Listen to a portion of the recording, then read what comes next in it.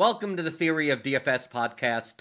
I'm Jordan Cooper, the co-author of The Theory of Daily Fantasy Sports, a 15-hour audio DFS masterclass you can find at theoryofdfs.com. This week, I brought on the I would say the fantasy baseball GOAT, right? All around, Dave Potts. Cheese is good. You may have seen him in the DFS streets. You're one of the Dave. You're one of the select few that has ever won $1 million in a contest twice. Yeah, I did it kind of back before it was a thing, before it was $1 million every week to someone in something. Pretty soon, there's going to be thousands of us. I want to be the one. I want to get one first. Yeah, I mean, you do have to start there, but what you'll find is you get one, and then this time of year, tax time rolls around, and you're like, well, I really only have $500,000, so I'm going to have to do that again. But me and you I think, are old school. People may view me, it's kind of weird in the DFS space, that I'm the guy that's like, that embraces variance like there's no tomorrow. Like, I think me and you have similar backgrounds, but maybe have different philosophies in playing DFS. That, like, from a day-to-day basis, my attitude is anything could happen, so just exploit what the overconfidence in the market. But we both come from, I remember, I think you're a little bit older than me, but I played very young rotisserie baseball. I played, like, old school, like the transactions. Before the internet. Right, pre-internet, where the only reason why transactions were done on Tuesdays is because that's the day when the USA Today came out, and like every week they'd always have like all the weekly stats in the USA and you Today. either had to phone in or mail in your changes. Yeah. No, you had to phone in. There was a secretary that you had an answering machine, and then they weren't allowed to check the messages until like 1 a.m. Like Wednesday, 1 a.m, and that's when like all the waivers and all the fab bids, if you even had fab bids. I don't know, Dave. Yeah. The only reason I don't play, there's two reasons I don't play fantasy rotisserie baseball anymore. Is one, it's not worth the monetary hold. Like, you get a lot more churn of your money in DFS than you can in season long. But I got to a certain age, and most people did not want to play the way that I wanted to play. Like, it got to be very hard to find leagues where you're playing one. Like, I like playing 12-team NL only, 25-man rosters, auction draft, 12-man reserve squad, 6-man minor league. You know, like the deep of the deep, where like waivers was like, are you going to get the platoon hitter for 3 at-bats the next week, and the fab was kind of like trading deadline, who's coming in from the American League, like, I'm going to bid $78 because what the fuck else are you spending your fab on because there's no one available? Do you come from that era of rotisserie baseball? Yeah, and like you said, the industry has totally gone away from that. I mean, there's still a few of those, but they're mostly private leagues now, and like a 10-team mixed league is just goofy. Like, yeah, I don't see how the fun. I never understand it. Friends wanted me in their leagues, for obviously like football, everything like that. But it's like, it's 8 people and it's mixed, 8 teams and no auction. It's a draft, and you only have like 14-man rosters. And I'm like this. To me, this isn't fun. The fact that you could find like guys that hit 5th in lineups that are on that are just available. It almost seems like it's not fun to me. Yeah, I like I think that, I'm still playing the NFBC, and I think they've kind of found the sweet spot with 15-team mixed, where it's deep enough for the serious player, but not so crazy deep that you're drafting people you've never heard of. So that's kind of my cutoff, is 15-team mixed. But I don't play as many leagues as I used to, mostly because of how much time fab takes. But yeah, I don't go thinner than 15 teams anymore. But when's the last time you played in a deep league like what I'm describing? The last time I played in like an NL or AL only, I think I stopped those about 5 years ago. So is it just that people don't play that anymore? Yeah, I mean, I shouldn't say that. there's a couple that I know of. I don't have the time. Like that to me is not quite worth the time investment. Like to dig into Fab on a deep NL only league. I mean, you're spending all day, if not all week, trying to figure out who you're playing in your fifth outfield spot, and I don't have that time. Yeah, but you have a reserve squad. Like to me, those leagues you don't have to worry about Fab because there really isn't anyone worth bidding on anyway. Because they're on someone's where it's like a minor leaguer comes up and it's like, oh, he's going to get a spot start. Like he's already on someone's. He's on someone's minor league roster. I mean, I was rostering like AA players, going like this guy could be the closer. I'm spending this season time still researching minor league players, and it's just like there's always I'm always spending time that I feel like, yeah, this is kind of fun, but it's crazy how why am I looking at the AA roster for the Marlins on a Tuesday afternoon? Well, I think it depends on your age. I think when I started playing rotisserie, I was like 12 years old, and like I had no life. I loved sports statistics. I couldn't play the sport in real life, so to me, it's like get home from school. You know, you buy all the fantasy baseball magazines, right? You get at that point there wasn't even the internet. I mean, there was barely AOL. Get on my Commodore 64, and I remember putting together.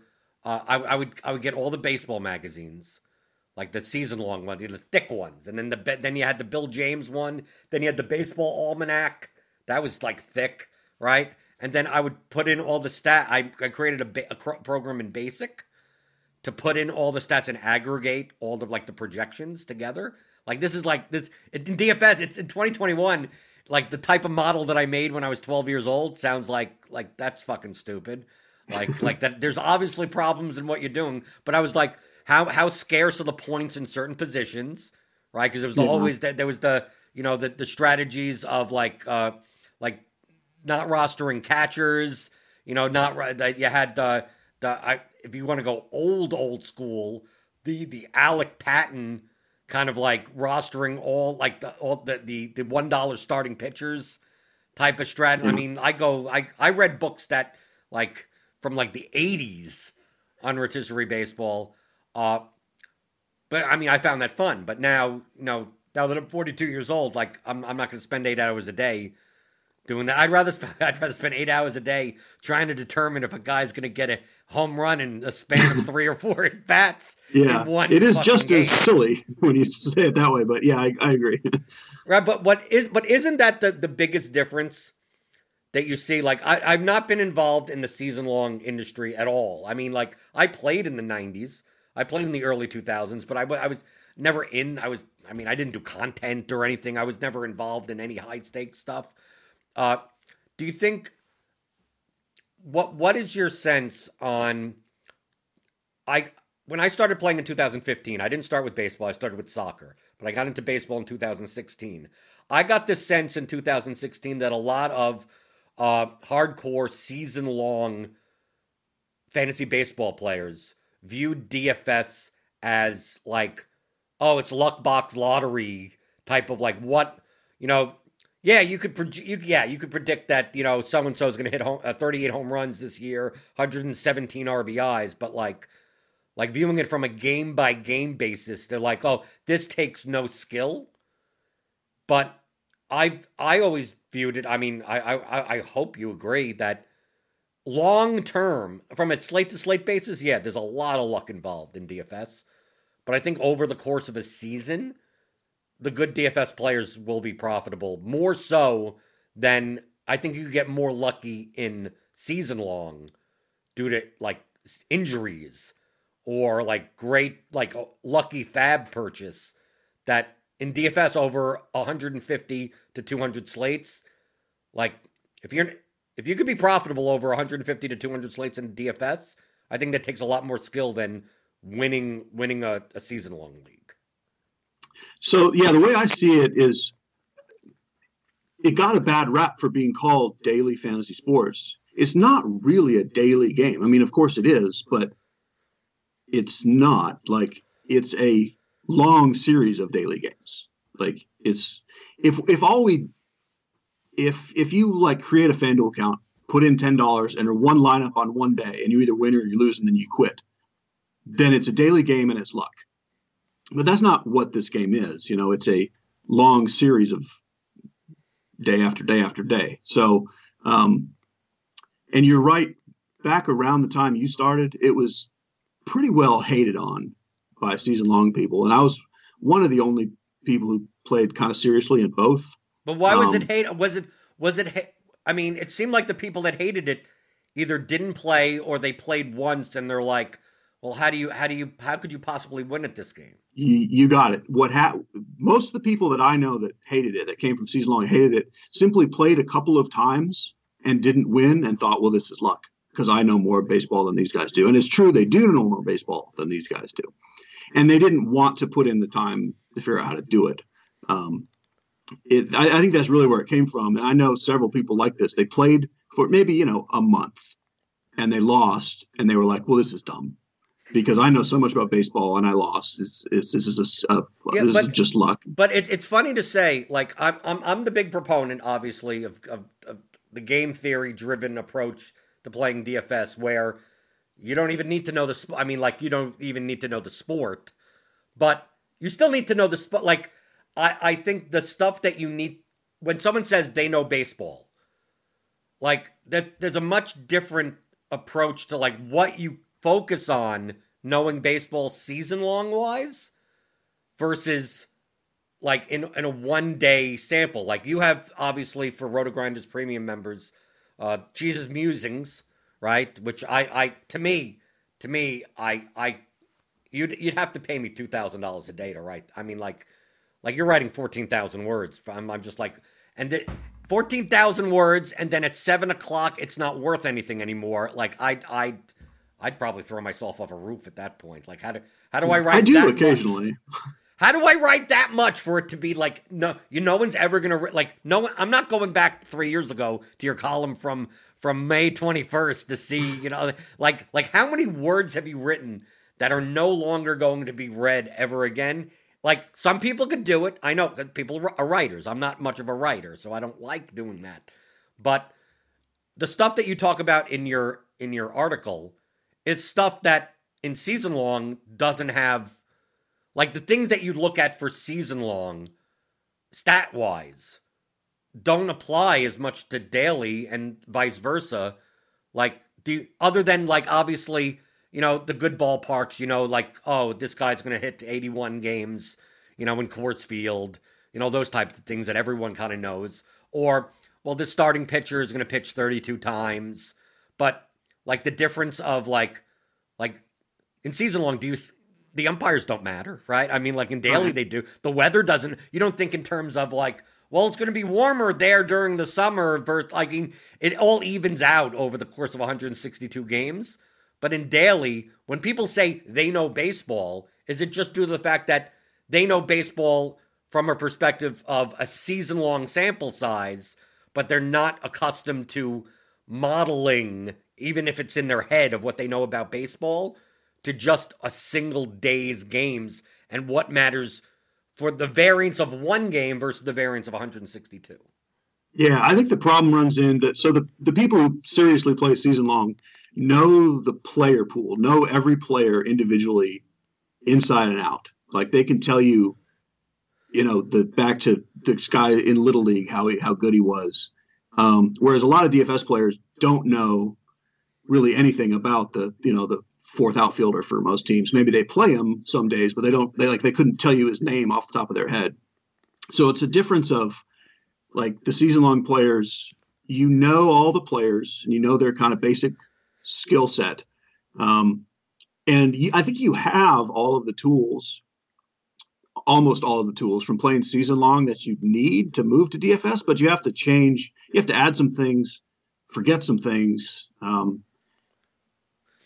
I still think pretty much any good season long player could figure out DFS if they wanted to, but you have to kind of be willing to scrap some things. And it took me a long time to be willing to fade the obvious chalk on a slate and not just lock button Nolan Arenado when he was in Colorado against a lefty. And like, you got to get some things out of your head that you're like, I know this guy is better than this guy, period. any way you want to slice it. So I have to play him no matter what. In season long, that's true. Like you would never in a bazillion years for any reason draft, Donovan Solano ahead of Nolan Arenado, like for any reason ever. But in daily, there are times you would flip who you're playing, and you gotta be able to work around that in your head. Well, don't you think the season long type of player, like DFS is a salary cap based game, so you're not just selecting players. Like, yes, if Arenado and Solano were both $4,000, you're probably playing Arenado. But when Arenado's 5,500 and Solano's 4,000, well, that's a different story. Regardless of what's going on that specific day, is it very similar to we see in like football with ADP or the auction price? Like you almost have to think in season long players that in daily, the auction is already being set for you. So you have to think in terms of, just like in season long, it'd be like, would you pay more than $32 for this pitcher? And be like, no, that's what whoever paid $32 for that pitcher, I don't know how they're going to win because wildly overpaid. Well, that's what you're doing in daily. You're looking at, here are the prices that you have to pay. And do you believe that the player, obviously on the specific day, but even if you're not just going by the specific day, is this guy worth more than this other guy based on their price?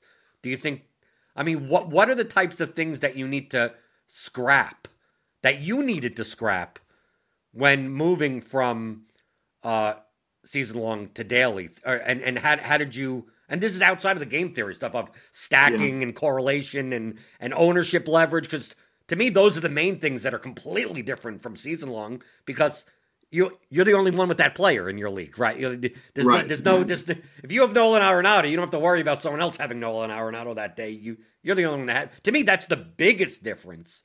Right. But what are those types of things that you had to unlearn in order to be successful at DFS, even though you were already successful at season long? Yeah, I think the auction league strategy is a good analogy.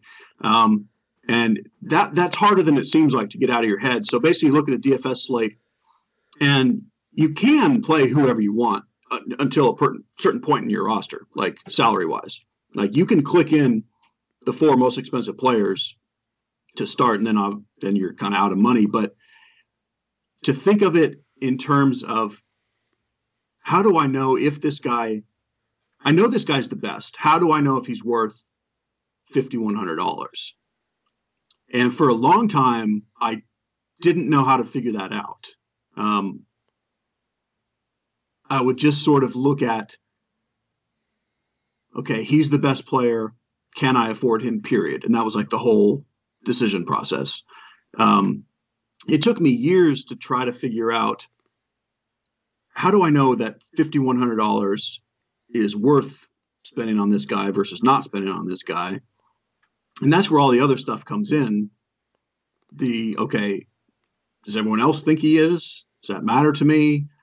Well, a lot of times in DFS is that you don't do in season long is think, you have to admit that a lot of what you do rostering hitters has almost more to do with the pitcher they're facing, right, rather than the hitters themselves. And in season long, you're never doing a draft in the end of March or beginning of April going like, is this guy going to bat 8 times against the Orioles pitching staff? You never think that way because you're playing. It's 162 games.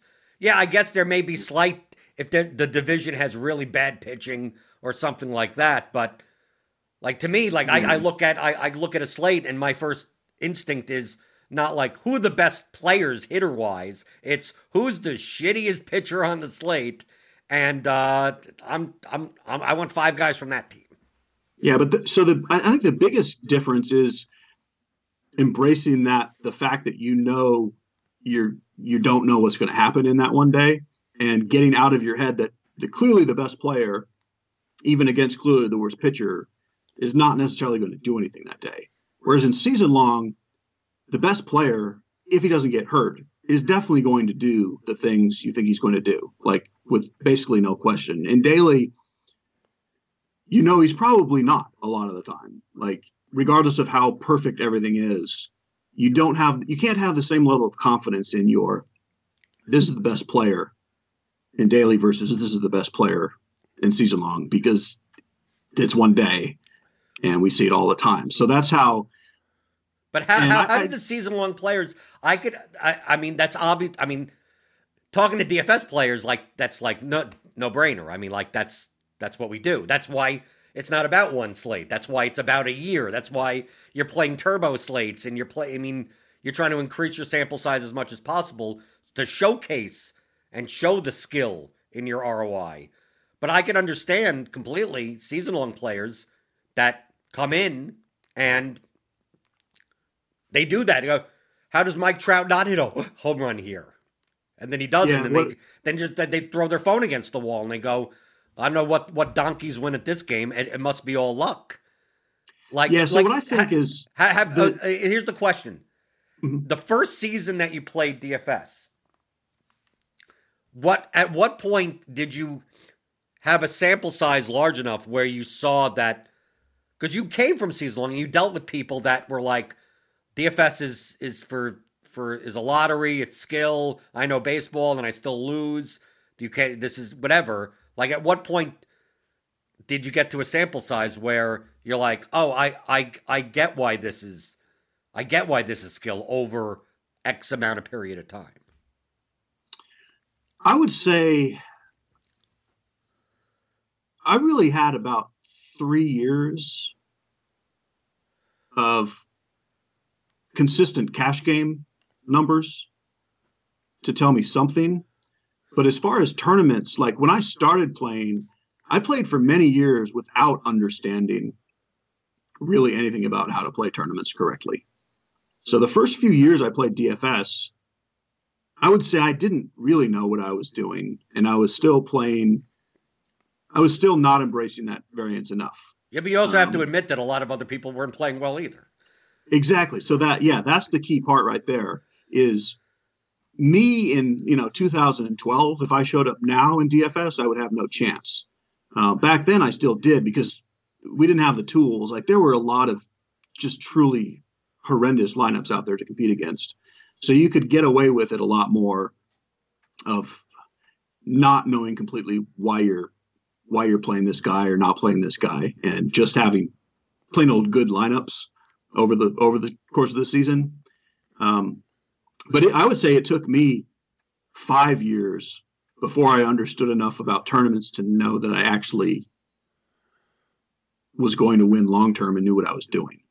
I really did play more or less incorrectly for a fairly long time. Yeah, but for cash games, you probably didn't play incorrectly because, like, correlation and leverage are not like important concepts for if you have to just come in the top half of a content. Right. I mean, like, you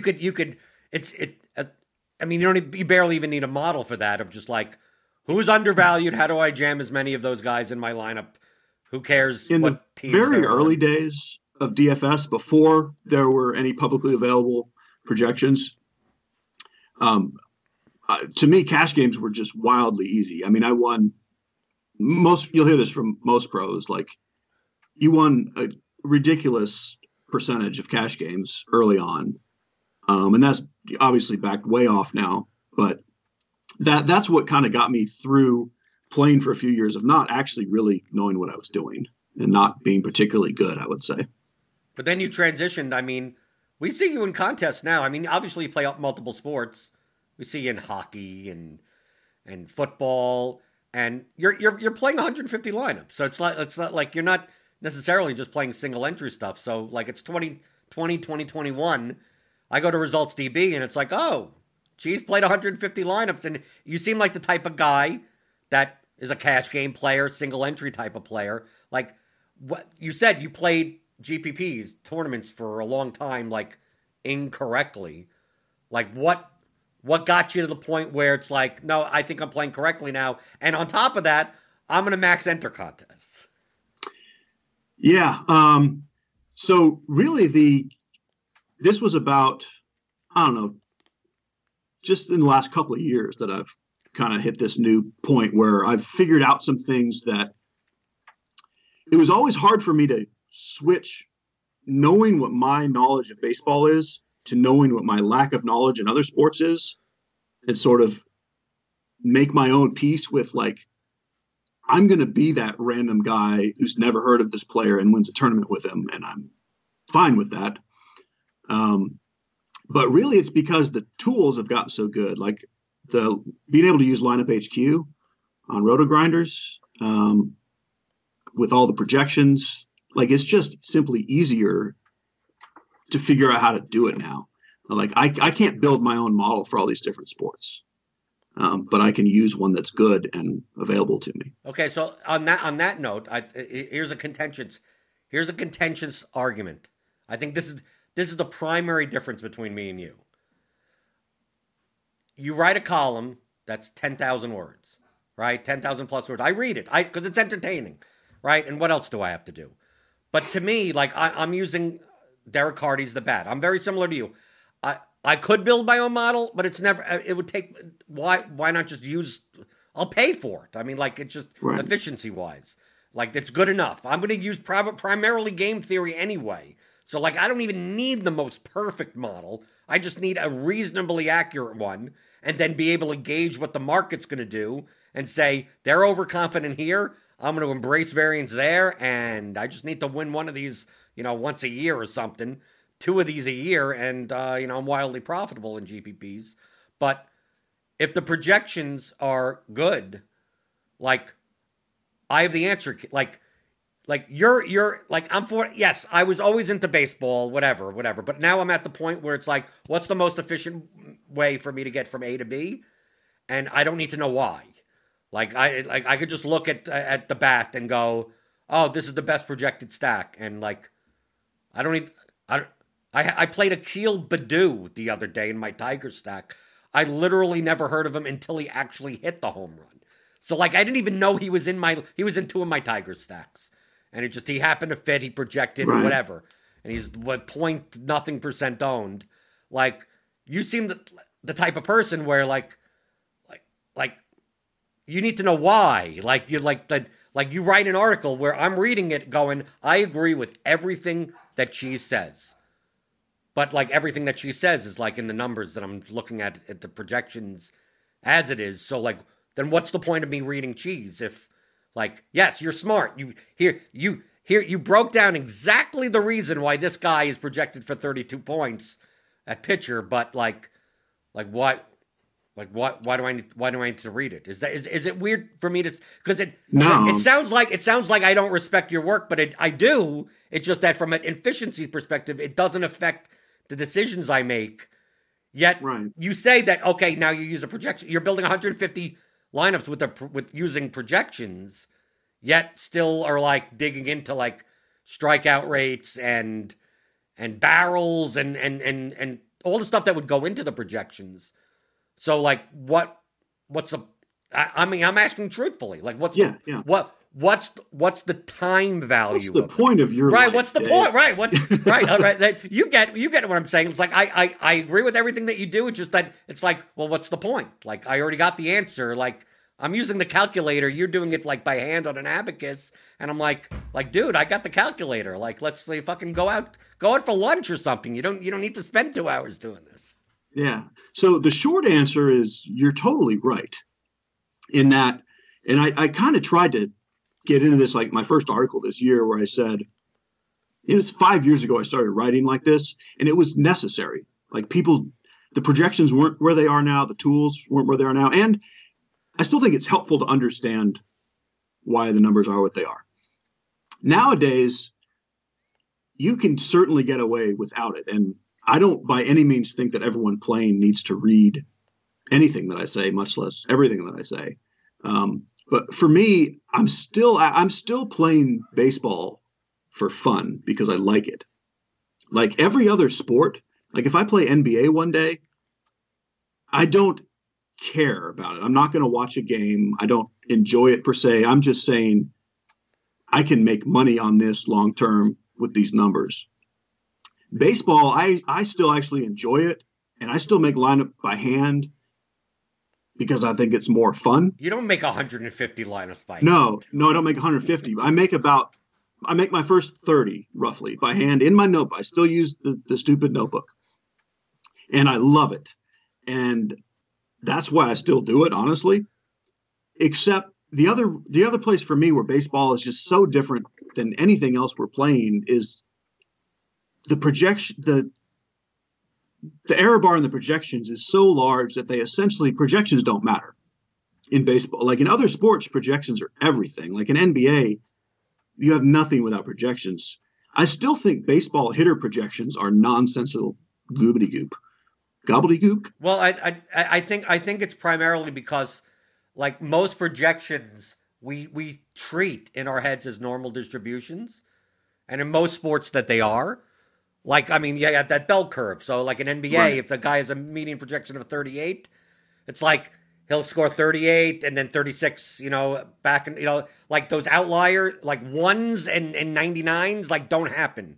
Like if it's but in baseball, like everyone's floor is 0 and everyone's ceiling is 32 for the most Right. part. And like you have guys that while we think of projections as a normal distribution, in baseball it's every player's distribution. Like I mean our favorite guy that's no longer on the Rangers, Cardi's favorite guy, Rougned Odor. Odor. Yeah. Like these home run or bust guys that project for like, oh, they're 3,000, they project for 8 points. It's like they never fucking score 8 points. Like there's no way that this guy gets 2 singles or anything. It's like this guy's either striking out 5 times or hitting 2 home runs.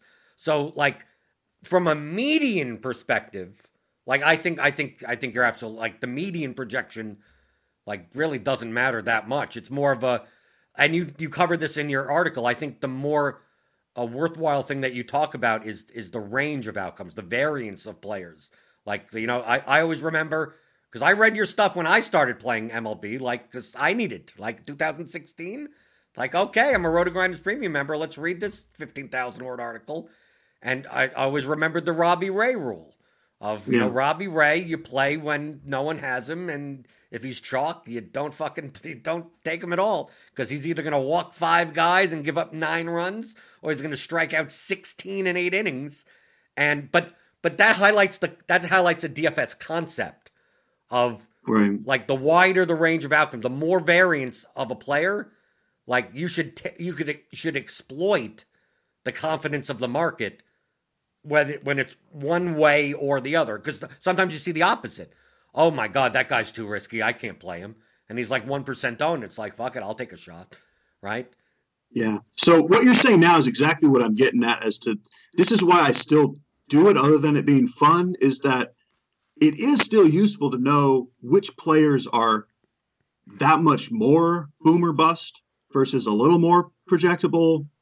But like when you look at no matter how good a projection model is, projecting 12 points for Joey Gallo is an irrelevant, dumb thing to do. Like, stop it. Like, there is no such thing.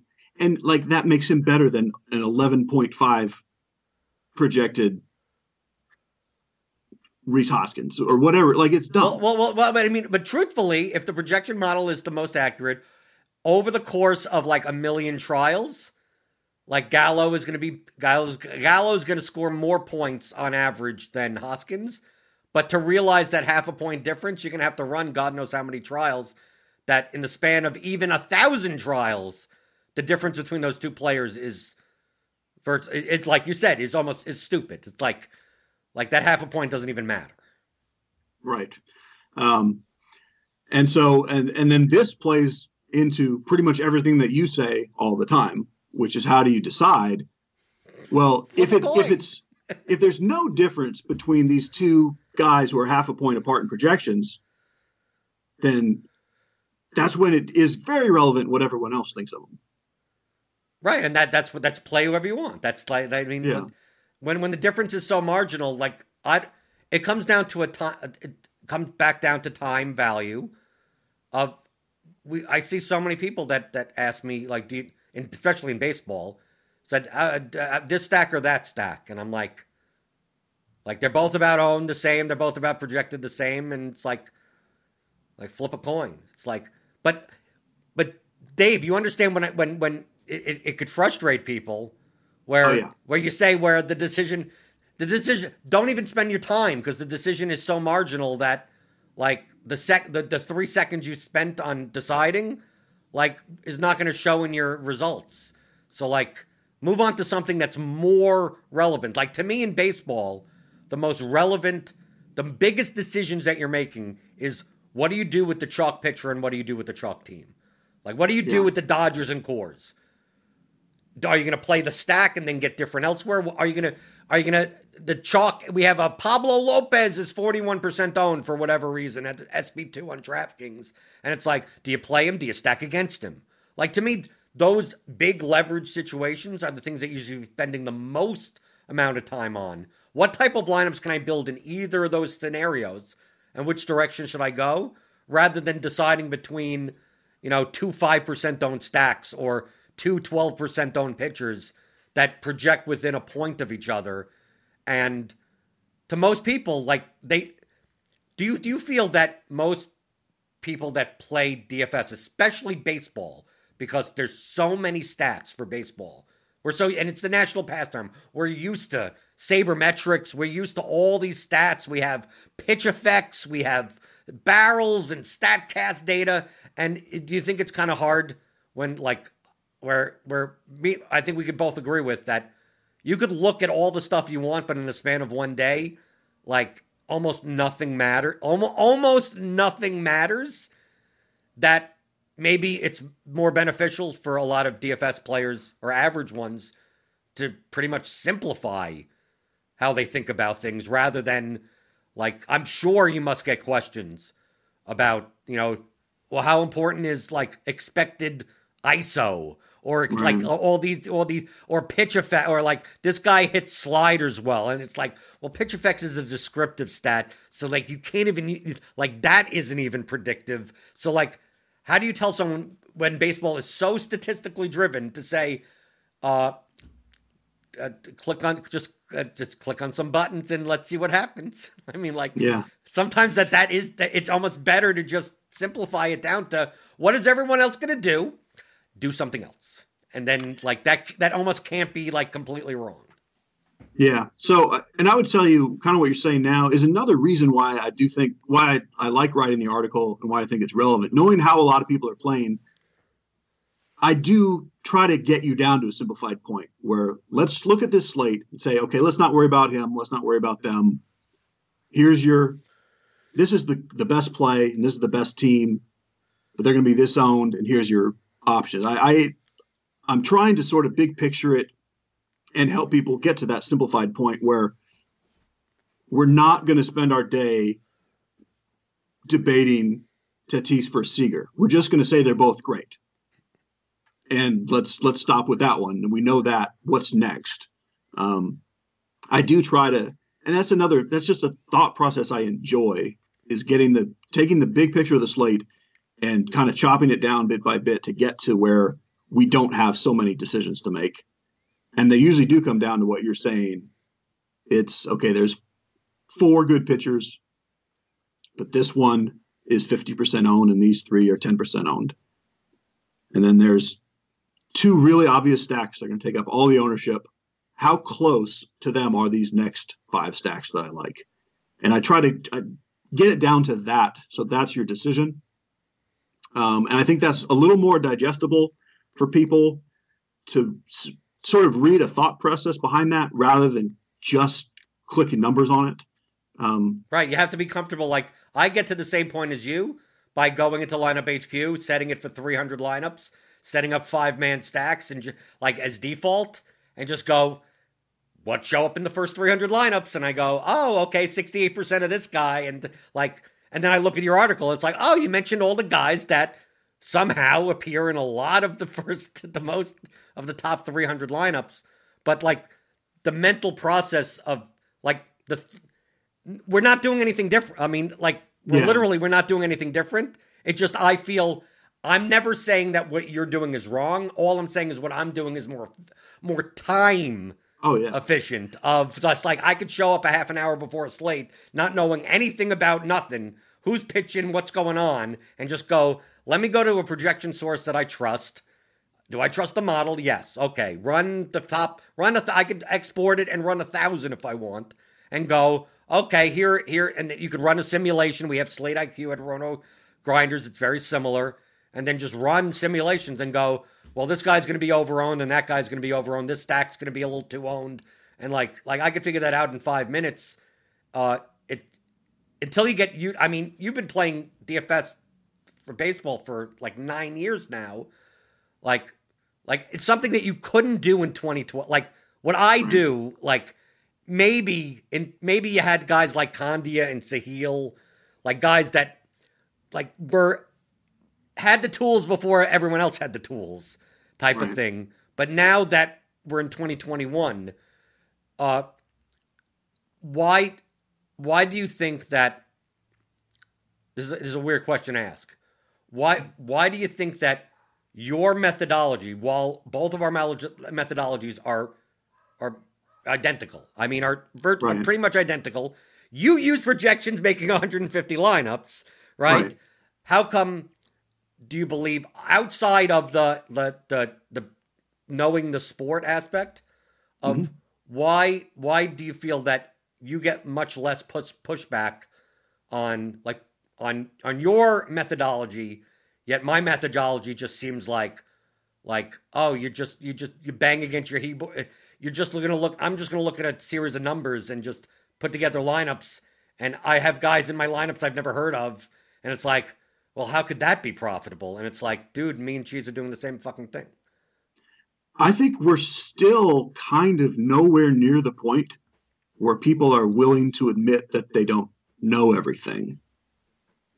And like, I just think most people really need to feel like they understand why they're playing who they're playing.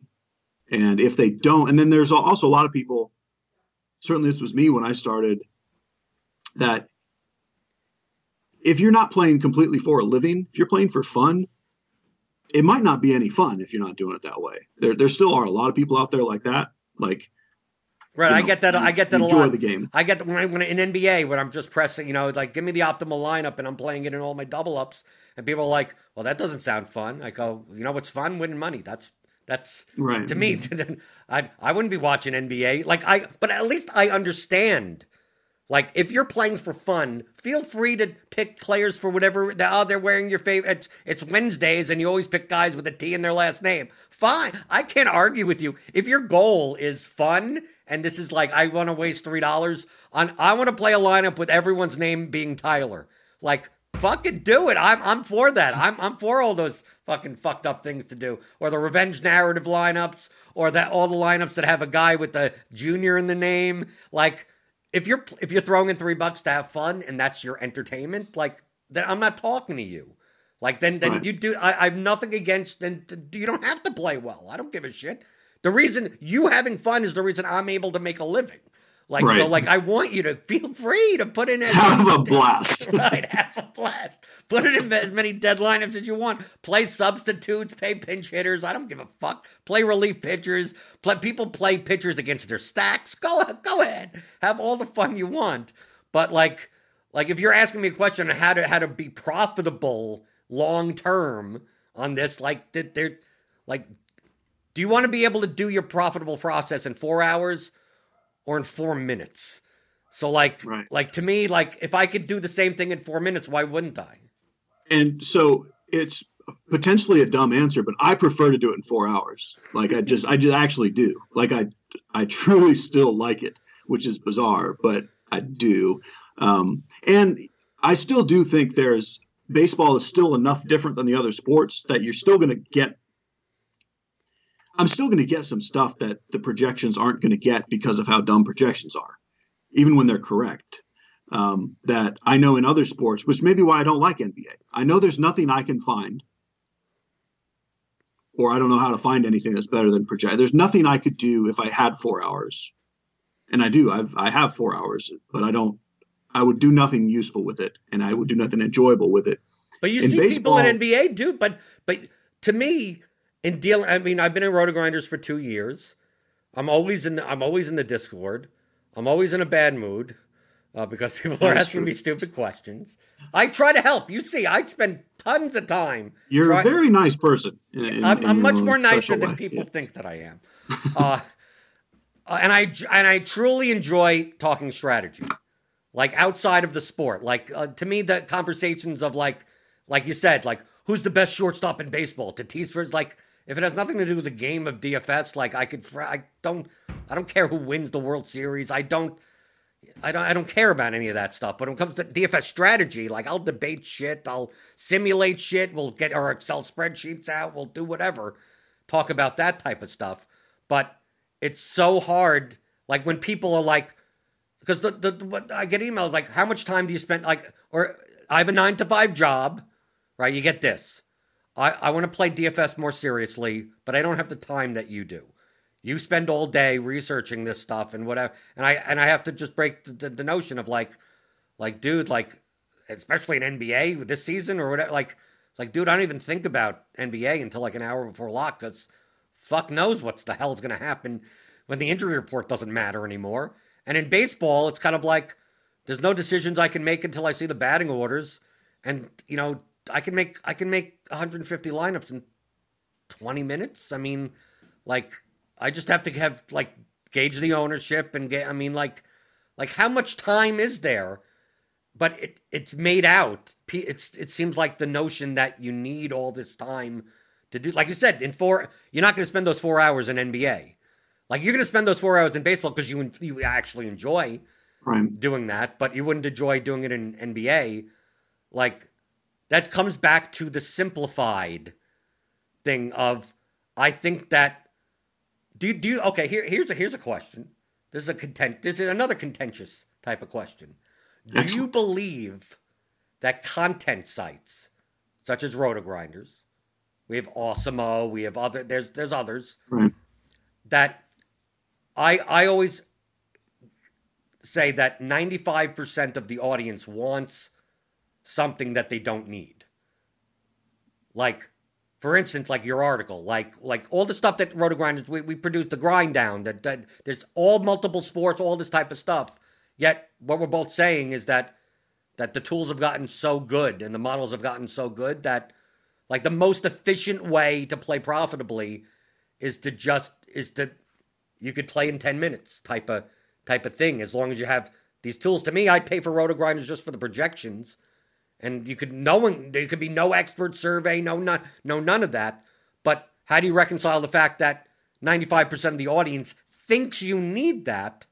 And then isn't that a conflict of interest of like, I'm trying to teach how I'm profitable, and it's kind of hard for me to say. It's weird for me to be in the RotoGrinders Discord and for me to try to honestly teach someone how to be I'm 100% saying, here's how you read the projections. Here's how you think about game theory. Here's leverage. Here's whatever. And here are some decisions that don't fucking matter. Like, dude, pick names out of a hat at this point. Like, put those 8 guys' names in a hat and pick it out. And then they'll go like, well, if I'm going to do it this way, then, like, what the fuck's the point of me reading, like, Jesus' article? What's the fuck? And, like, I put in a hard place of, like, I mean, you can, but, I mean, is it the most efficient? I mean... Is your decision going to change based on something that Cheese writes or Andy writes? It's like it's possibly not.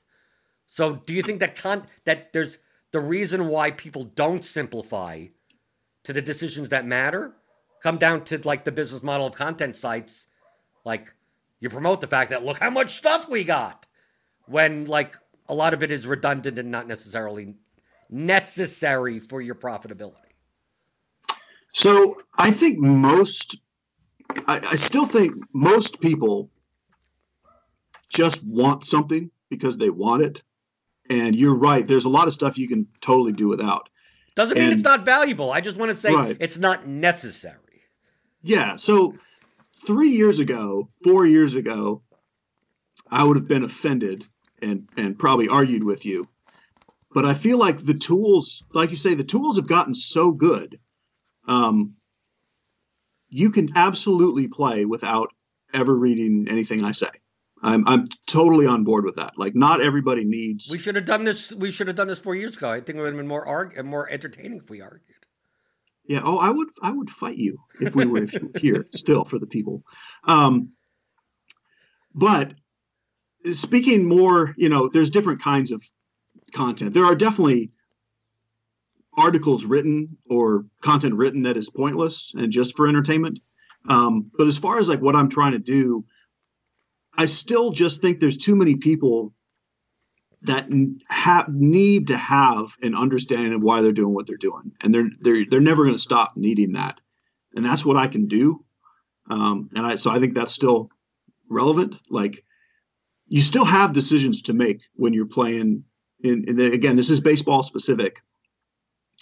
The projections, pitcher projections, if you just assume that they're correct, you're missing a huge point of where's the inefficiency in that, where's the ceiling and the floor, and who's actually likely to hit near that median, who might hit 50 versus 10. And I think a lot of people, if you don't know that and you just play by the projections, you can still win playing correctly over the long term, doing what you're doing. But in any day, you're going to miss like a lot of projections are flat out wrong on pitchers because pitchers change their pitch mix and their velocity. Like that kind of stuff is relevant, and it's not in any model, and the models do it incorrectly. And sometimes the numbers are just like, they're just flat out so wrong. That comes back to the point. Like that to me, I'm not arguing that fact. Like I start with the beginning point of the first question you ask is, do you trust the model? The answer is yes. Then you have the numbers. Like if you're saying I trust the model for this, but not for that, and then that's a different. Then sure, absolutely, I could see in the projections the ranges of outcomes of different pitchers because their standard deviation is going to be higher. So I know that they're a higher variance pitcher, but I mean it doesn't mean that you go in with absolutely no like baseball knowledge whatsoever. But do you believe, like I said this to someone else like last week, that was just getting into have not watched baseball, could basically name like Mike Trout and Bryce Harper, like maybe a couple of guys that they've heard of, but they were playing NBA, they were playing NFL, they're just getting into MLB DFS, and they're like, what? They're trying to treat the projections the same way they do in NBA, and I told them that you don't do it. They're like, how many points off the optimal do I play? I'm like, baseball is so high variance that like, dude, you could play a lineup that's 50 fucking points off the optimal, and that could be the nuts. I mean, like, you're playing teams and all that type of stuff. But I told him, I said, if you want to play large field GPPs, and you're on DraftKings, just play 5-man stacks. Play. If you just did this by default, play 5-3 with 2 pitchers, obviously. On FanDuel, if you played 4-4, just take 2 teams. Don't even look at if you don't even want to look at the lines or anything. Just say, I'm going to just randomly pick 2 teams. Try to play the guys at the top of the orders because they're going to probably get an extra at bat. Try to weave 2 4-4s together with a pitcher or a 5-3. Like, to me, like, if you just did that with no baseball knowledge, you may be ahead of half the field just without knowing anything about baseball, just because like from a GPP perspective, like correlation increases the variance of your lineup so greatly in MLB that stacking is going to be king. Same thing for NHL, right? Just take line power play 1 from this team and the second line from that team, like. Don't you think that that's almost more valuable than like trying to figure out like, well, which one of these 4, like you could take a look at your article and then, I'm going to play the DraftKings GPP. I'm going to play the two pitchers that Cheese said to play. I'm going to play the 2 guys from this team and then 1 guy from I'm going to play Seager over Tatis with no other Dodgers. And it's like, you look at that lineup and you go, you made some really good player selections and you have like almost no chance to, you're just throwing your money away. And the guy that I told to just randomly pick 2 teams and stack them, like that's the guy that's could win. Does that come back to the season-long players looking at this going like, how do you call this a skill game? Like, but what I'm saying, like the construction wise, like if they didn't understand that that's the skill part of it, like that's why they're losing all the time.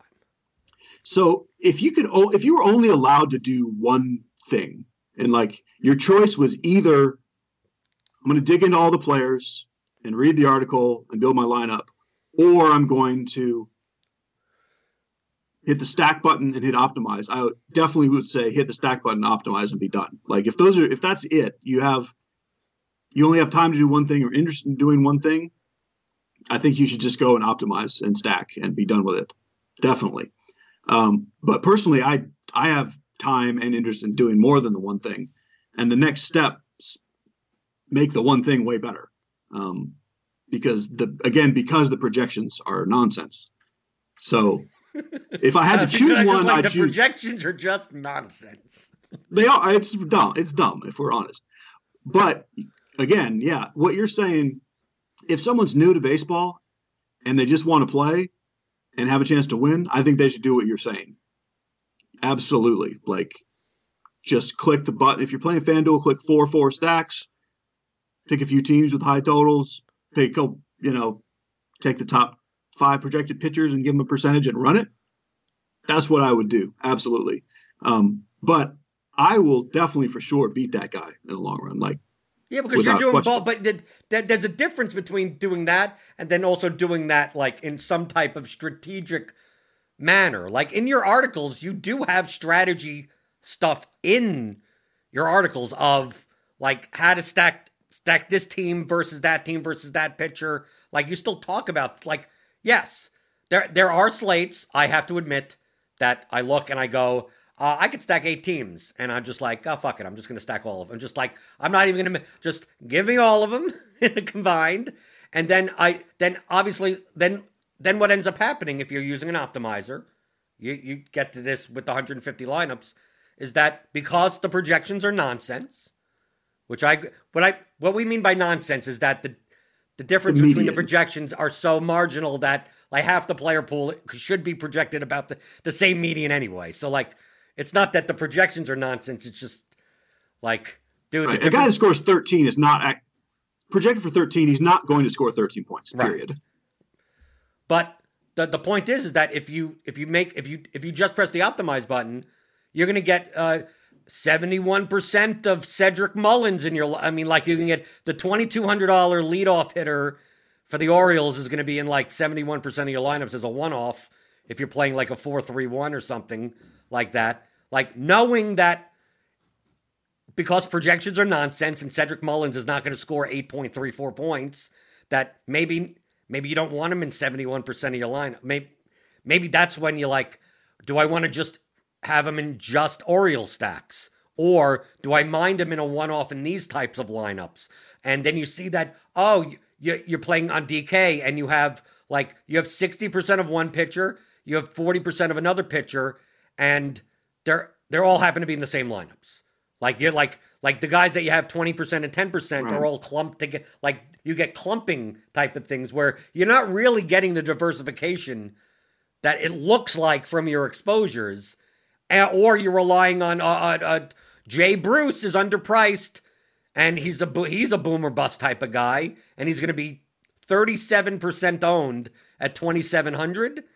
And if I just went by the projections and hit the optimize button, I'd get 87% of them. And it's like, maybe you put 10% max there, or you select we now have the only in stacks. And you go, Jay Bruce only in stacks, so he's not a one-off. Like, to me, those are the strategic things that are the difference between just, like you said, pressing 4-4, pressing 5-3, hit the optimal button, 20 lineups and enter them. Like, it's better than not having any type of construction dynamics. But really the type of stuff that you go on from there is exactly what I described. Yeah. So I don't think most people can do what you're saying to do without somebody telling them about it. Like, I don't think most people can look at Lineup HQ and realize whether or not they should have 70% Cedric Mullins. That's where I think it is useful to have an article or some ranking or something saying, yes, here's the reason why Cedric Mullins pops in projections. Here's the reason why you don't actually want to play him as a one-off in a Padres stack. Like, people are not going to get that without somebody telling them. Yeah, but that's I a don't game. think. But to me, it's a game. It's you're playing a high. I mean, it's the concept of you're playing a high owned guy that has a low. Like when we talk about Cedric Mullins, we're talking about someone that I know he put up a ton of. He went 5 for 5 the other day, but typically someone that's not like a guy that's going to hit 2 home runs in a game. So he's going to be a narrow range of outcomes player. Jay Bruce is going to be a wide range of outcomes player. He's going to hit 2 home runs or strike out 4 times. If that guy's 40% owned on a 9-game slate, like, do you want to play that guy as a one-off? Because it's like everyone's playing to me, you get leverage by not playing him as a one-off. But if you want to play him in a stack, at least the other Yankees in the lineup decrease the total ownership. And it's like, if Jay Bruce does well, Gleyber Torres or Gio Urshela is, 3% owned. It's like, well, you get that benefit now and you beat all these lineups that have a chalk random Jay Bruce one-off. But to me, it has nothing to do with Jay Bruce. It has to do with, you're more like you would have to agree that playing chalk hitter one-offs is usually a negative EV strategy in GPPs. Yeah, so I think we're saying the exact same thing. And what I'm saying on it is I don't think almost anyone knows how to figure that out from looking at Lineup HQ and clicking buttons. So that's where the value of other content is. But how would you know clicking buttons? You would see Jay Bruce projected ownership be like 36%. And then you'd see, and you'd run 150 lineups and see that he's in 86% of the lineups. Like, do I want to play the highest owned guy in 86%? Like, to me, like, you would learn that by just like the concept of, let me go through, where's Jay Bruce? And it's like, oh, I have all these Jay Bruce one-offs, and should you be playing chalk one-offs in large field GPPs? Like, you can, but traditionally, like, that's something you should avoid more. I mean, you would agree you would avoid more. It's not a either-or situation like, okay, I either play Jay Bruce chalk or I don't. Mm-hmm. So then you knock him down and say, I don't want more than 20% Jay Bruce. The next goofy guy jumps up to 60%. And then you got to know what to do with him. Like, I really don't think you have to cap the goofy guys. What's so hard? Dave, what's so hard about just saying, I'm going to cap the goofy? If you see goofy guys. Well, who's goofy? Like, how do you decide who's goofy? Is every high-owned player goofy and every low-owned player not goofy? Like, you still, at some point, you got to play somebody there. And you're saying, like, who not to play. To a point, eventually you got to play somebody, and he might be goofy. Well, you create more balanced builds. Then you adjust your pitcher. You play more of the cheap pitcher, so you're playing more expensive shortstops or something. I mean, like it's yeah. And again, I agree. Like, I think you're right. I think we get, like you've said before, like, I think we get to the exact same point. I don't think most people know how to get there without somebody telling them. And I know you're trying to teach them. I don't think most people can get there with button clicking. Well, I'm trying to teach them how to get there with button. You take a look. You take a look at the range of outcomes on the guy, and you go, well, do you want to play a high variance player at that's going to be in a third of lineups as a one-off? And it's like, I mean, you could find some if you're playing really off the board stacks and stuff and off the board pitchers, sure, but in the long run, you're more likely to not. So all I need to know is what they're owned and what their range of outcomes are. Because, I mean, even in baseball, if you told me that Mike Trout was going to be 3K on DraftKings and he's going to be 80% owned, like, you easily make the case that you X him out. And people would look at you like you're crazy. Like, how do Mookie Betts, normally 6,000. If I told you his minimum price on DraftKings at 2,000, like, and he was going to be in a large field GPP, going to be 92% owned. Like, I can't see how that's profitable to even play him in any lineup. Right? But yeah. I mean, but that's the concept. But isn't that the concept? Don't I not have to mention who the players are? Just like it's baseball. They're going to get 5 at bats, and who knows? No one should be 92% owned. Yes. So again, I agree. But at some point you got to play somebody, and at some point you got to stop saying I'm not going to play him because of how owned he is. And then so you get to a point, okay, once everyone in my lineup's at 20% owned, I'll play them. It doesn't matter who they are. That's fine. Like, do that. There you go. I don't think most people can do that. Like, What's so hard? You put it in put it in the setting. I could go right now, Dave. I'm going right now. I'm going to the global hitter exposure 20%, no more max, and then there you go. Now I don't have to worry about that anymore. And I think that's fine. Like I'm saying, for someone that doesn't know what they're doing, they will win more doing exactly what you just said than anything else. Right, but they still may not know what they're doing. But I will beat them easily because and so I would rather just do that. Yeah.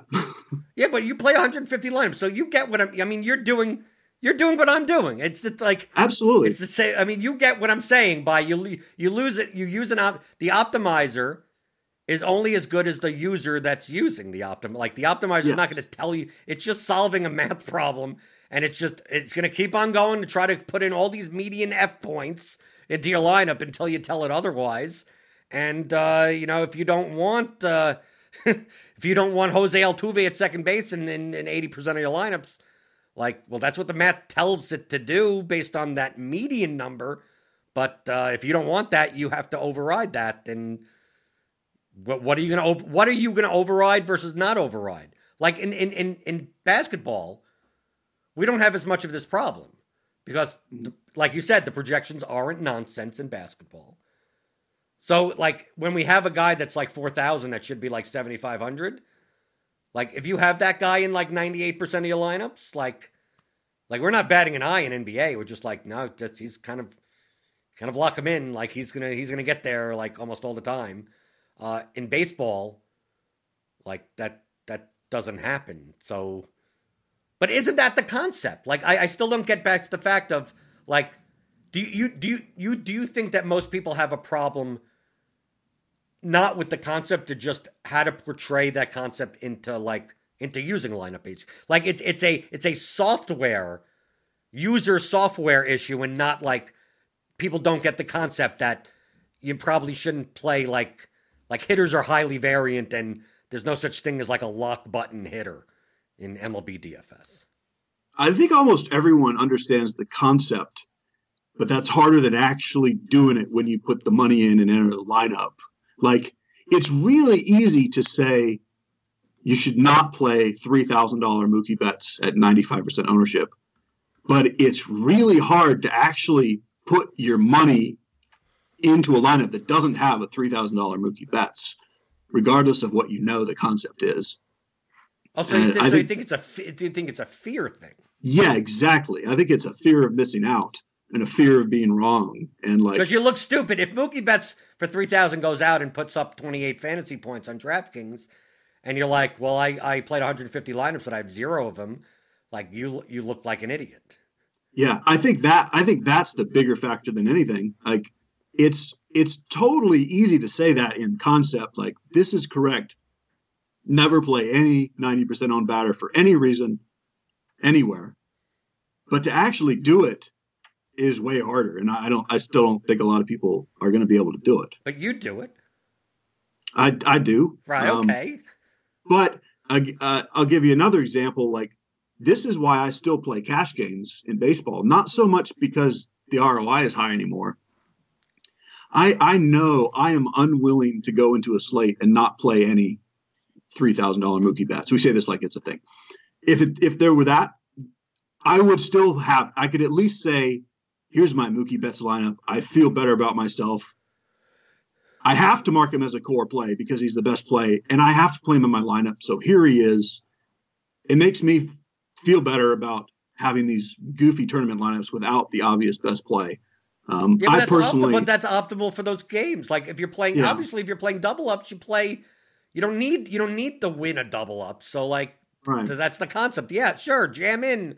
And I need to do it to get out of my own head. Like, I'm going to have a Mookie Betts lineup that day. So I do.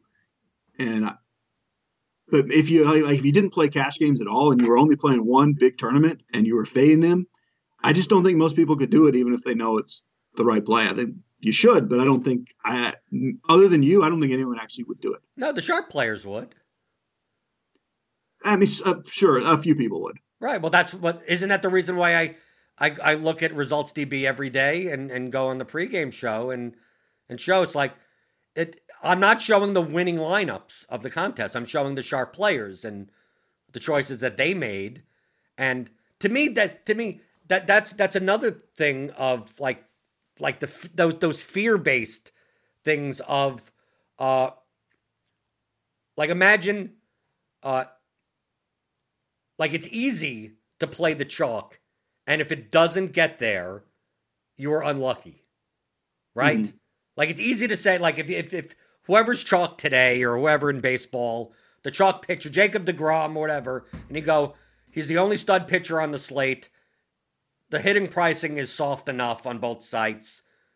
How do you not just plug in Jake DeGrom? I mean, like he's 11,000, yes. How do you not like if he gets hit up a little? I mean, he's probably not going to get blown up, but if he only puts up 16 fantasy points, you at least could say to yourself, what the fuck am I going to do? Not play Jake? I mean, like if he has a bad game relatively for fantasy, you don't blame like your decision. You're just like, Right. what am I supposed to do? Not play him? I mean, like, and if he does well, you're like, oh, it's obvious whoever didn't play him is an idiot. But then if you go to sharp players lineups and you see on the days, like if Jacob DeGrom didn't do well, and you see a couple of sharp players that were way under on him, like most people can't equate the result to the process of, oh, these guys were building lineups because they believed that Jacob DeGrom at 72% ownership, they still played some of them because he's still the best raw points pitcher, but there were plenty of lineups that had high win equity that maybe 11K pitcher doesn't get there. Maybe he only puts up 16 points. He's not necessary anymore. So they look at something like Results DB and go, well, why did these guys not play? Like, I thought he was obvious. And then, like, if Jacob DeGrom puts up 40 points, they look at those players and go, well, they were idiots for only playing 10% of them. Like, but the result doesn't matter of it. It's like, take a look at their lineup construction and see what was the reason for it, not what was the result. They were able to build plenty of lineups that if Jacob DeGrom did not pitch well, they would have won first place. And they identified that. While you may have played lineups that the only way for you to win first place is if, like, the whole fucking chalk, like, you have to have the chalkiest lineup and you're going to score 300 points in MLB. And to me, that a lot of times that's the harder point to convey, that you're going to win the most money on the lowest scoring slates. And even if you're right on the high scoring slates, you have to be pretty much you have to be perfect to win a large field GPP with all chalk and like one slight differentiation because everyone's sharing the same points. But when you try to play the other way of, I'm going to fade all the chalk and play for the low scoring slate, you're just going to look like an idiot like 90% of the time. Yeah. And so that whole mental aspect, I think most players, I keep saying this, are not anywhere near being able to actually play that way, even though they get it. Like if you have a conversation when you're not building a lineup about the concept, almost everyone is on board. Like, yes, that sounds correct. I get it. It makes sense. When you actually click the button, putting your own money into it, I don't find that most people are willing to actually play worse plays. But do you think this comes to the concept, to the notion that there's such a thing as good chalk and bad chalk? Yes. Like most people, like they'll ask in basketball or baseball or whatever DFS. It's like I get it that they get the concept of like, okay, I can't just play all the chalk because I can't win a GPP that way. I need to find leverage somewhere. But like they have multiple choices. We have, do you play the chalk stack? Do you play the chalk pitcher? Do you play this in NBA? Do you play the team with the highest total? So they know that most likely one of these pieces of chalk is going to fail. But which one's the good one? Which was the bad one? And like the reaction that I typically give is you're describing something that happened after. Like those terms are, you could describe what's good and bad, but all these things have certain probabilities. And if you're telling me that here's the 6 chalk things, and which one is the good and which one is the bad, but they all have the same probability, like that's like me telling like which is the good side of the coin and which is the bad side of the coin. Like it's a coin. It's heads or I don't all I know is that half the time it's going to be bad chalk. Half the time it's going to be good chalk, but all 4 of them, or all 6 of them are the same. So does that come into like people can't wrap their heads around, like, there's no such, like, choose one. If they're all equal, roll a fucking die. Fucking roll 1 to 6 and put them in order, and you have to fade one of them, and whichever one, like, but game theory wise, that would be optimal. That's game theory optimal. Yet telling people that, it almost feels like I'm the idiot for saying, like, it sounds Right. ludicrous, but we both know that if all things being equal, like, that's what you should be doing. You shouldn't be thinking of who's good chalk, who's bad chalk. You could think of who's under-owned and who's over-owned, and maybe that makes it a little bit easier to go like, well, Mookie Betts at 3,000 shouldn't be 92% owned. Like, maybe he should be 60% owned. And maybe this guy is over-owned but not as over-owned. So you could think in those terms, but it still comes down. I'm willing to use the term bad chalk on occasions more than I'm willing to use the term good chalk. Well, doesn't bad chalk really mean that they're over-owned for their expectations? Over-owned is probably a better term for it, for sure. Yeah. So someone is owned, 60. I'm just using terms. 60% owned, but they only have a 20% chance of being, quote, successful or making value. It's like they're 3 times more owned than they should be. They're still of good value, but they're just still like way over-owned. And good chalk would be like we see. Look in NBA, we see good chalk. I mean, when some guy's out and the guy's 4,000 underpriced, and he's going to be 64% owned, but truthfully he should be 94%. I mean, like he's the highest owned player on the slate, yet he's still under-owned. But people view that as good chalk. But to me, actually, he's not. He's the highest owned player, yet I still wouldn't consider him chalk. Because, there's going to be 40% of people in this contest that decided for some fucking reason to play a guy that's like twice as he's an $8,000 player at min price in basketball, projected for like 12x median. Like, you're just throwing money away at that point by not playing him in every lineup. But people think of that as, oh, he's the highest owned player, he's chalk. It's like, no, truthfully, he's not. We almost should have said this right at the top. Like, one of the big things about baseball and what you're talking about now is that it comes right after NBA season.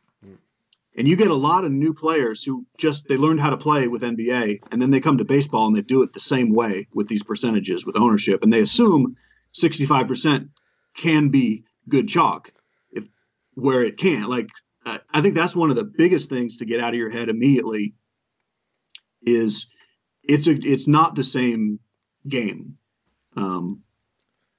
Even pitchers can't be that good. I mean, yeah, pitchers are more projectable and a smaller range than hitters, but it's still nowhere near NBA. Right, but still, like, you could, if Jacob deGrom was 5K, like you could still make a case for fading him in lineups. Yes, but not to the same extent of the Mookie Betts thing. Right, of course. Yes, but that's more similar to that. Yeah, but don't you think that these concepts that we're talking about are more that to get to bookend to the coming from season long, that all the concepts that we've just been talking about for the past 10, 15 minutes, like season long players, like this is not even, would it even be in their brains at all? There's no need to think about it because you're the only person who like you said, you're the only guy who has this guy. Right. But don't you think that that's the biggest step over of being able to think in terms of like, on one day I'm trying to beat 70,000 people in this contest rather than I'm trying to figure out who's going to do best today in baseball? Yeah. So I know you've said basically this before, like you've got to forget, you're not trying to score a certain amount of points. You're actually playing a game against other people. Like, it's not, I just need to find a way to get 300 points today. points in baseball, like I've said enough, these projections are nonsense. There's no such thing as projecting 300-point lineup. It doesn't stop it. But you're playing other people, so if every single person playing plays the same lineup and the projections were right on that day, you just all score 300 points and you tie. So it's kind of, even that's irrelevant to have the best lineup. So you're still playing against other people, and you're not playing against some. Even if we knew what the optimal lineup was, which we don't, you're not playing for that. I mean, if we knew what the optimal lineup was, if we knew the optimal, that would be an interesting. If we knew the optimal score, that would actually be. I would be able. That would be useful. Yeah. Not with the players, just the score. Like if you told me, like on a baseball slate, that the optimal lineup was like 168, I'd be like, this is going to be a very low scoring slate. If you tell me it's 270, whatever, it's like, oh, this is going to be a high scoring slate. And actually, you could construct lineups differently depending on it. Yeah. So, like, but what you were saying before, when you build a bunch of lineups and you look at them and someone will ask you, how many points away from the optimal can I get? You say, you can go 100 points away from the optimal. That's correct, because you're not playing against some number. Like, you're playing against other people who are building lineups that are not going to be optimal. Right. And also any type of optimal median lineup is not. It doesn't have enough variance for a GPP to begin with. I mean, like obviously, if you home run hunt and score perfect, sure. Good luck trying to do that as a repeatable process. Like these one-offs and like whatever your cash lineup is. Like to me, like you never play your cash lineup in a large field GPP. I wouldn't even play the cash. I don't even play my cash lineup in small field GPP. I mean, like small field GPPs, I'm still stacking. I could be a little bit more chalky. Yeah, maybe I play the chalk pitcher combination. Maybe I don't mind the ownership so much. But you see, if you download the CSVs, even the large field GPPs, I see people that have went to a projection model, clicked the optimize button without stacking, and played. And I've seen multiple. I mean, like this is why I love the large field GPPs, even though I hate them. Because it's first, you have to. I mean, it's just stupid. It's like you come in third place. It's like, oh, there goes my year. I didn't come in second or first, right? The drop, like that type of shit. But it's hard. It's hard for me to download the CSV to look. And I check every once in a while because I don't have to do it much anymore.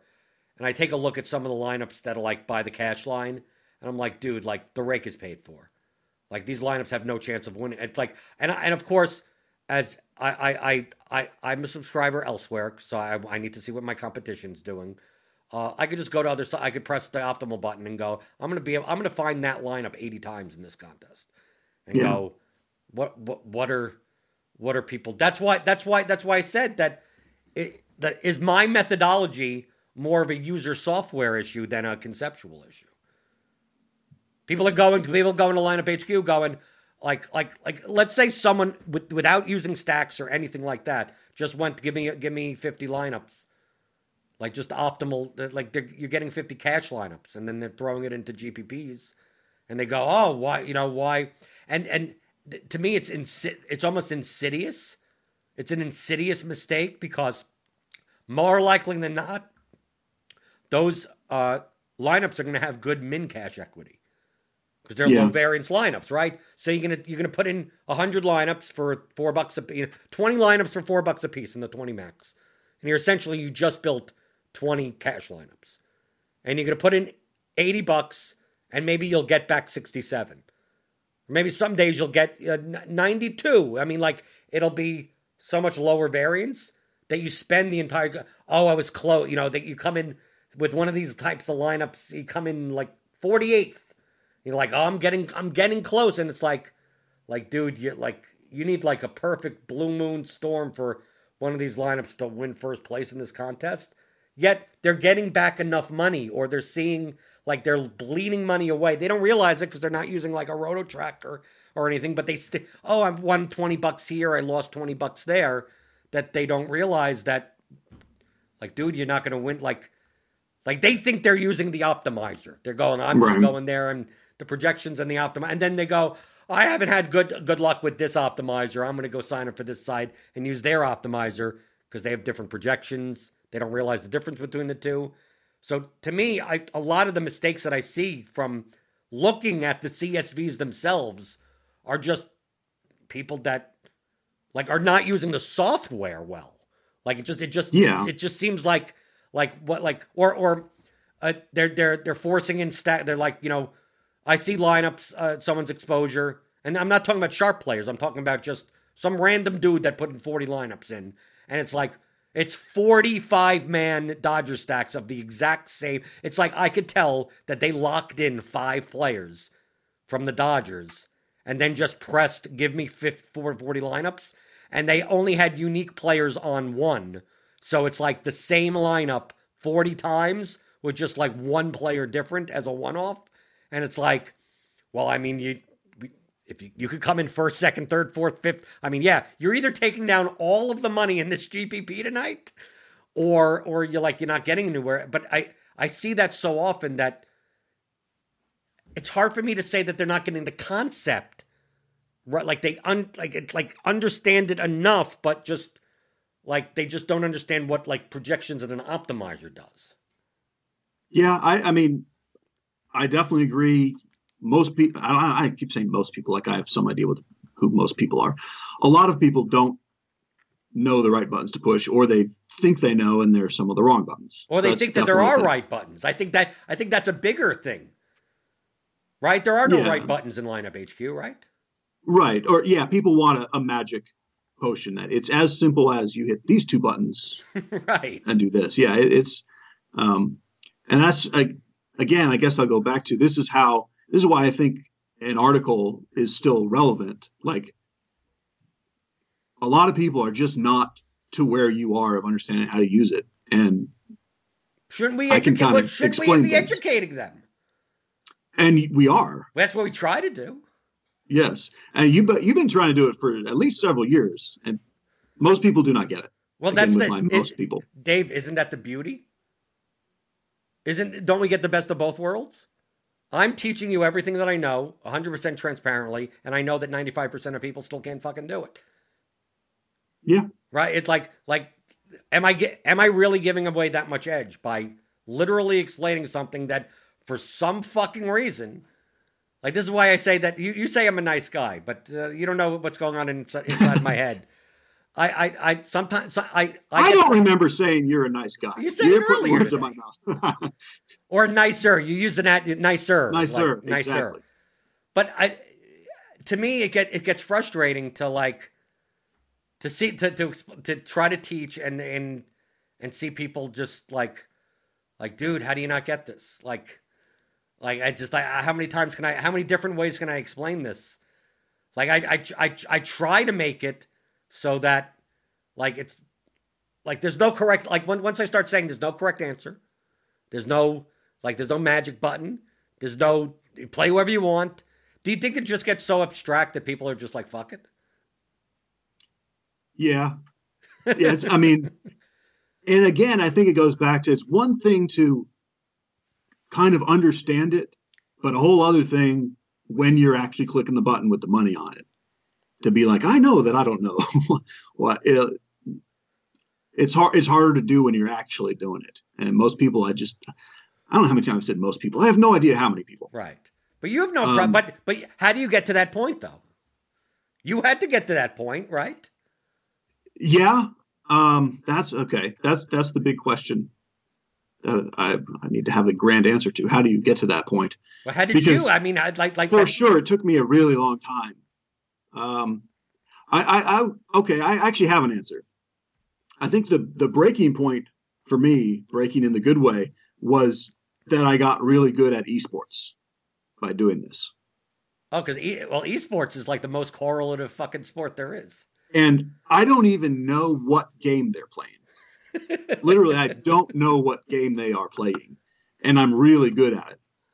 So that's what took me over the edge of not only do I not understand, I don't even want to understand. I think they're playing a game where they shoot somebody, but I'm not sure. That was sort of that was where the pandemic was good to me. Oh, so this is fairly recently then. Yeah. Oh, this is in the last year. Okay, so once you started playing esports, once you started playing League of Legends and realized that the correlation coefficient between the players is like 0.9 and above, like dude, if you're not stacking, you can't possibly win. And then once you have these, then you have the concepts of like once you're on a 2 or 3 game slate, that how to find unique lineups that also, and people are overstacking the favorites. And look, I'm explaining this. I've not played a League of Legends slate yet. From a game theory perspective, League of Legends DFS is probably the easiest way to see what game theory is. It is. It definitely is. At the most extreme level. And then once you take those concepts and then kind of be able to now expand it to elsewhere. So you would think, so that's what did it for you. Yeah, I mean, and I was there in baseball before, but it helped me a lot to see it in another sport and figure and kind of understand how people don't get it in baseball and maybe how they can get there. Like you just have to be okay to admit the I don't know, get down to what you do know, and then say, but I don't know whether Tatis or Seager are better. I don't, and it's fine. I'm not trying to figure it out. You're not weighing the differences between the mid laners. Yeah. I don't even know what a mid laner is. I'm assuming I don't either, but I know it's a thing. Right. I'm assuming they're fighting. They're shooting from the middle or something. I assume if they shoot, I don't know. Right. But that highlights the fact, like, if you're a good I'll always tell people, like, there's not a coincidence that the best DFS players seem to be the best DFS players in like every sport that they play. And maybe it's not due to the fact that they know the sports. And you're sitting here as someone that knows way more about baseball than I ever will.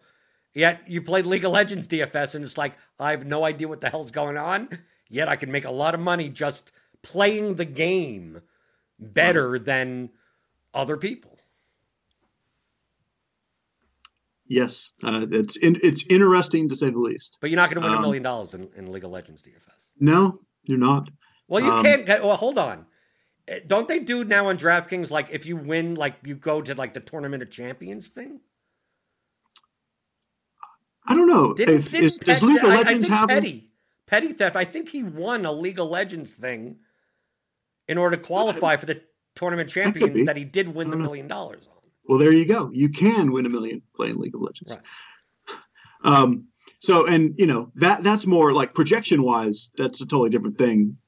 But as far as the concept of DFS, like you always say, that's an interesting way to look at it. You can play a sport. And it's a sport now. You can play a game you don't understand and play it with the right concepts and do well.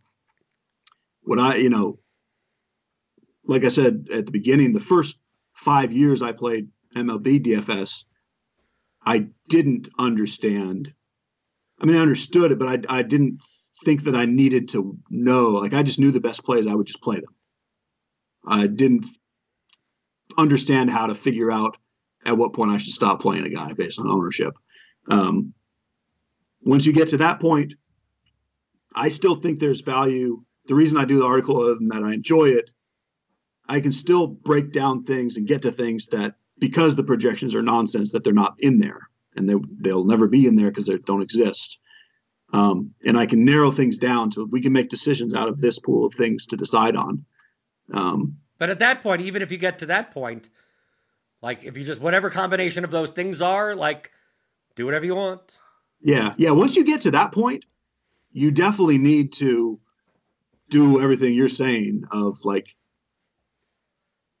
you can't just play all of this guy because he's projected for 2 points more than this guy. I mean, you can. It's just that it's just high risk. It's nonsense. Right. But I mean, you have to embrace the fact that, like, you may be playing a team just for the sake of just, like, what I played the Tigers the other day, and it's like, why'd you play? And Mazzara hit a home run, and, like, he was none owned. And I'm like, great. I hope these Tiger stacks go off. And so I was like, why the fuck do you play the Tigers? I go, well, because Savali was going to be owned. And they go, well, why else would you play it? I mean, like that's the only reason I need. Is he going to be a 30% owned pitcher? Is he an ace? I don't consider him an ace. The Tigers suck, but no one's going to play them, right? I mean, like, Like what baseball stats were there? Like just like no, I have no idea. Some dude hits a home run I never even heard of, right? You know, I have two Cast. I'm looking at league the MLB TV. I don't know which fucking Castro I have in the fucking stack because they have two Castros. Is it Willie Castro? Is it Harold Castro? I have no idea. Just I hope the Tigers do something today. It's always Willie. It's got to be Willie. But yes, your point is correct. Right, or Victor, they have two Reyeses in the lineup or something. I have no idea what goes on with it. Then Miggy hits a home run, and they have two first basemen. You don't have the right first baseman. Last thing, on FanDuel, are you making any adjustments for the fact that there's now multiple positional eligibility there? It's interesting, and it's like it's so new. I've been doing. I mean, we're 4 days old now. It's basically just giving you more ways to build whatever. Like if you're stacking a team, you now have more different ways to do it. Like you were kind of boxed in last year to, you can't play, you literally can't play these three guys together, even though you want to. So I wouldn't say anything's really changed other than it's just opened more options within stacking. So you're still more inclined to just 4-4 it? Or do you because my concern, it's not a concern, it's that because on DraftKings, guys could only fit into two spots at most. They have multiple positional guys, second base shortstop guys, first base outfield guys, so you can fit into two spots. But FanDuel already had the utility, so now that they add some MPE to some of these players, they can fit into three spots. To me, for large field GPPs, that makes it more likely that someone will have closer to the nut lineup because the one-off guy that hits 40 points can be in more lineups because of multiple positional eligibility. So I'm not depending on how much I'm spending on pitcher, I'm not doing all 4-4s on FanDuel because I don't want what I don't want to do there because of just the way the salaries work out. It's just easier to get better lineups most days. Like I'm not going to put usually Harold Castro in a Tiger stack if I can afford Mike Trout. Like that's kind of where that's an actual decision on FanDuel some days, whereas that's not going to be a decision on DraftKings. So I'm not like 4-4ing at all costs. Right, but I mean, but with the multiple position eligibility, wouldn't you be more inclined to do the 4-3-1s? To have that one spot only because obviously, in the case that you just said, but also due to the fact that guys could fit into three spots now, that you want to give yourself more opportunities, that if there's a guy that hits 3 home runs, it's very similar to what I say on DraftKings with the 3 outfielder spots, that I'm less inclined to have my stack encompass all 3 outfielders because there's so many more outfielders on a slate. You have a 12-game slate, 24 teams, 3 outfielders plus per team, that in a large field GPP, because they could fit in so many spots, that, if Franmil Reyes hits 3 home runs, even though you may not have Indian stacks, he at 8% owned, he'll probably be a one-off in the winning lineup, because of the outfield spot. Yet, at the shortstop spot, if Tatis puts up 28 and Seager puts up 22, it doesn't matter. They can only fit in that spot. As long as you have, the highest score, if 2 shortstops hit a lot, you can't have both. On FanDuel, you can have both. So to me, I think it makes me more likely to play a 4-2-1-1 types of lineups on FanDuel more so now than on DraftKings, where it's very rare for me to not play a 5-man stack. Yeah. So far, again, I'm 4 days into the season. I don't know fully where I'm going on FanDuel, but I've had at least one 4-man stack. But as far as the secondary stack, I've had everything from just 4 one-offs to 4-3-1 and 4-2-2. But that's what I've been. I'm just telling you, that's what I've been. That's why typically I'm a DraftKings guy, but on FanDuel, because DraftKings now has these $15, $18 large field GPPs. It's to play 100 lineups. Get out of here. I'd rather just play single entry stuff and whatever. But on FanDuel, they have the $3 one. And I know the payout structure is fucking stupid. But, I just wanted to experiment. In the beginning of the season, it's I want to play 100, I want to play 150 lineups. and see constructions, but especially with this MPE of like, is there any demonstrable change in strategy? Because I don't think there's going to be a dramatic, but I have to assume that people aren't going to be building the same way that they've always been building, and I just want to see if there's something. Download a CSV and see, are certain guys more owned or less owned because they could be fitting the lineups together, and can that be exploited? So like yesterday in the Sunday slate, I played lineups that left 4,000 on the table just to get correlation because the pricing was so soft. So I'm like, a lot of people that use optimizers or they're hand building are like, why, like you said, why are they going to have Willie Castro or Harold Castro or whoever when they could fit Mike Trout there? And I'm like, well, I'm relying on the fact that that's what they're going to do, and I'm going to play the 4-4 and leave 3,000 on the table and see how many lineups there are like that. And if that's exploitable, because in NBA it's the same way. NBA FanDuel pricing is so soft that like you rarely have to play these kind of like fringish guys, and you could build a lineup then and leave 2,000 on the table and win a GPP in NBA in FanDuel. And to me, I'm exploit that same thing, that user software thing. If so many people are going to use optimizers wrong, why don't I just exploit the fact that people are using, right?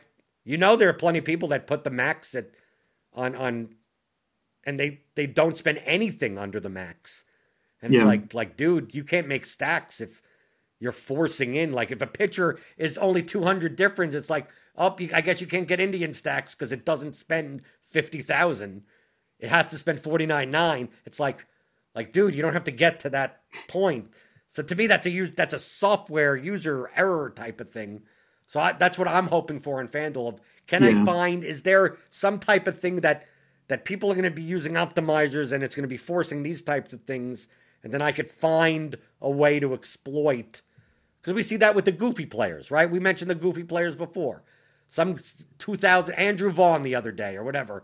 Like the 2K guy, which is fine. Cash games go for it. But I mean, like if you're blindly using an optimizer and not setting any type of exposures or anything, like that guy's going to be super fucking owned. Only because people are just not, they're just, I'm going to press the button and whatever it gives me, it gives me. Do you think it's bad for me to try to teach people how to use software and then try to exploit how they exactly use the software? No comment. Well, I'm trying to teach them the right way, but I'm trying to exploit the people that use it the wrong way. Yeah, I think that's totally fair. And on the FanDuel thing, like I'm with you completely. I don't know yet what the right. Me neither. But yeah, I think it's worth keeping an eye on and seeing how it ends up this year. But yeah, at this point, I'm not sure yet. I just know that I've been doing a 4-man stack with everything from a 1 to a 4. Okie doke. And you're playing on both sides, right? Yes. 150 on both sides? It depends on the when I'm on crunch time, I usually can't do 150 on both. Because I kind of run out of time. Right. Close to lock. But at least in baseball, it's better than basketball. Yeah, it's doable. Right. Basketball, it's almost impossible. Right. Are you sick of basketball? I mean, you don't play that much NBA. No, I play hockey mostly. So I really only play NBA on those days where hockey either doesn't have a slate or just has a couple games. It seems like you're a big fan of correlation. Yeah, those sports are my better sports. Right. Baseball, hockey, and League of Legends are like football. Like, and then you got football, right? Yeah, I'm okay. I don't know. Football, I don't know. I love football. I have no idea. I'm not particularly. I don't think anyone is as much good or bad at NFL DFS, but correlation-wise, yeah, it's somewhere in the middle. So correlation isn't nonsense then? No. Projections are nonsense, but correlation isn't. Projections are nonsense. Correlation is not nonsense. Okay. Yes, I'm comfortable with that. Dave Potts 2 on Twitter. Is there a reason that you haven't switched your Twitter name to keep on brand and just be cheese is good? I don't even know how you do that. Because you don't even know how to do it.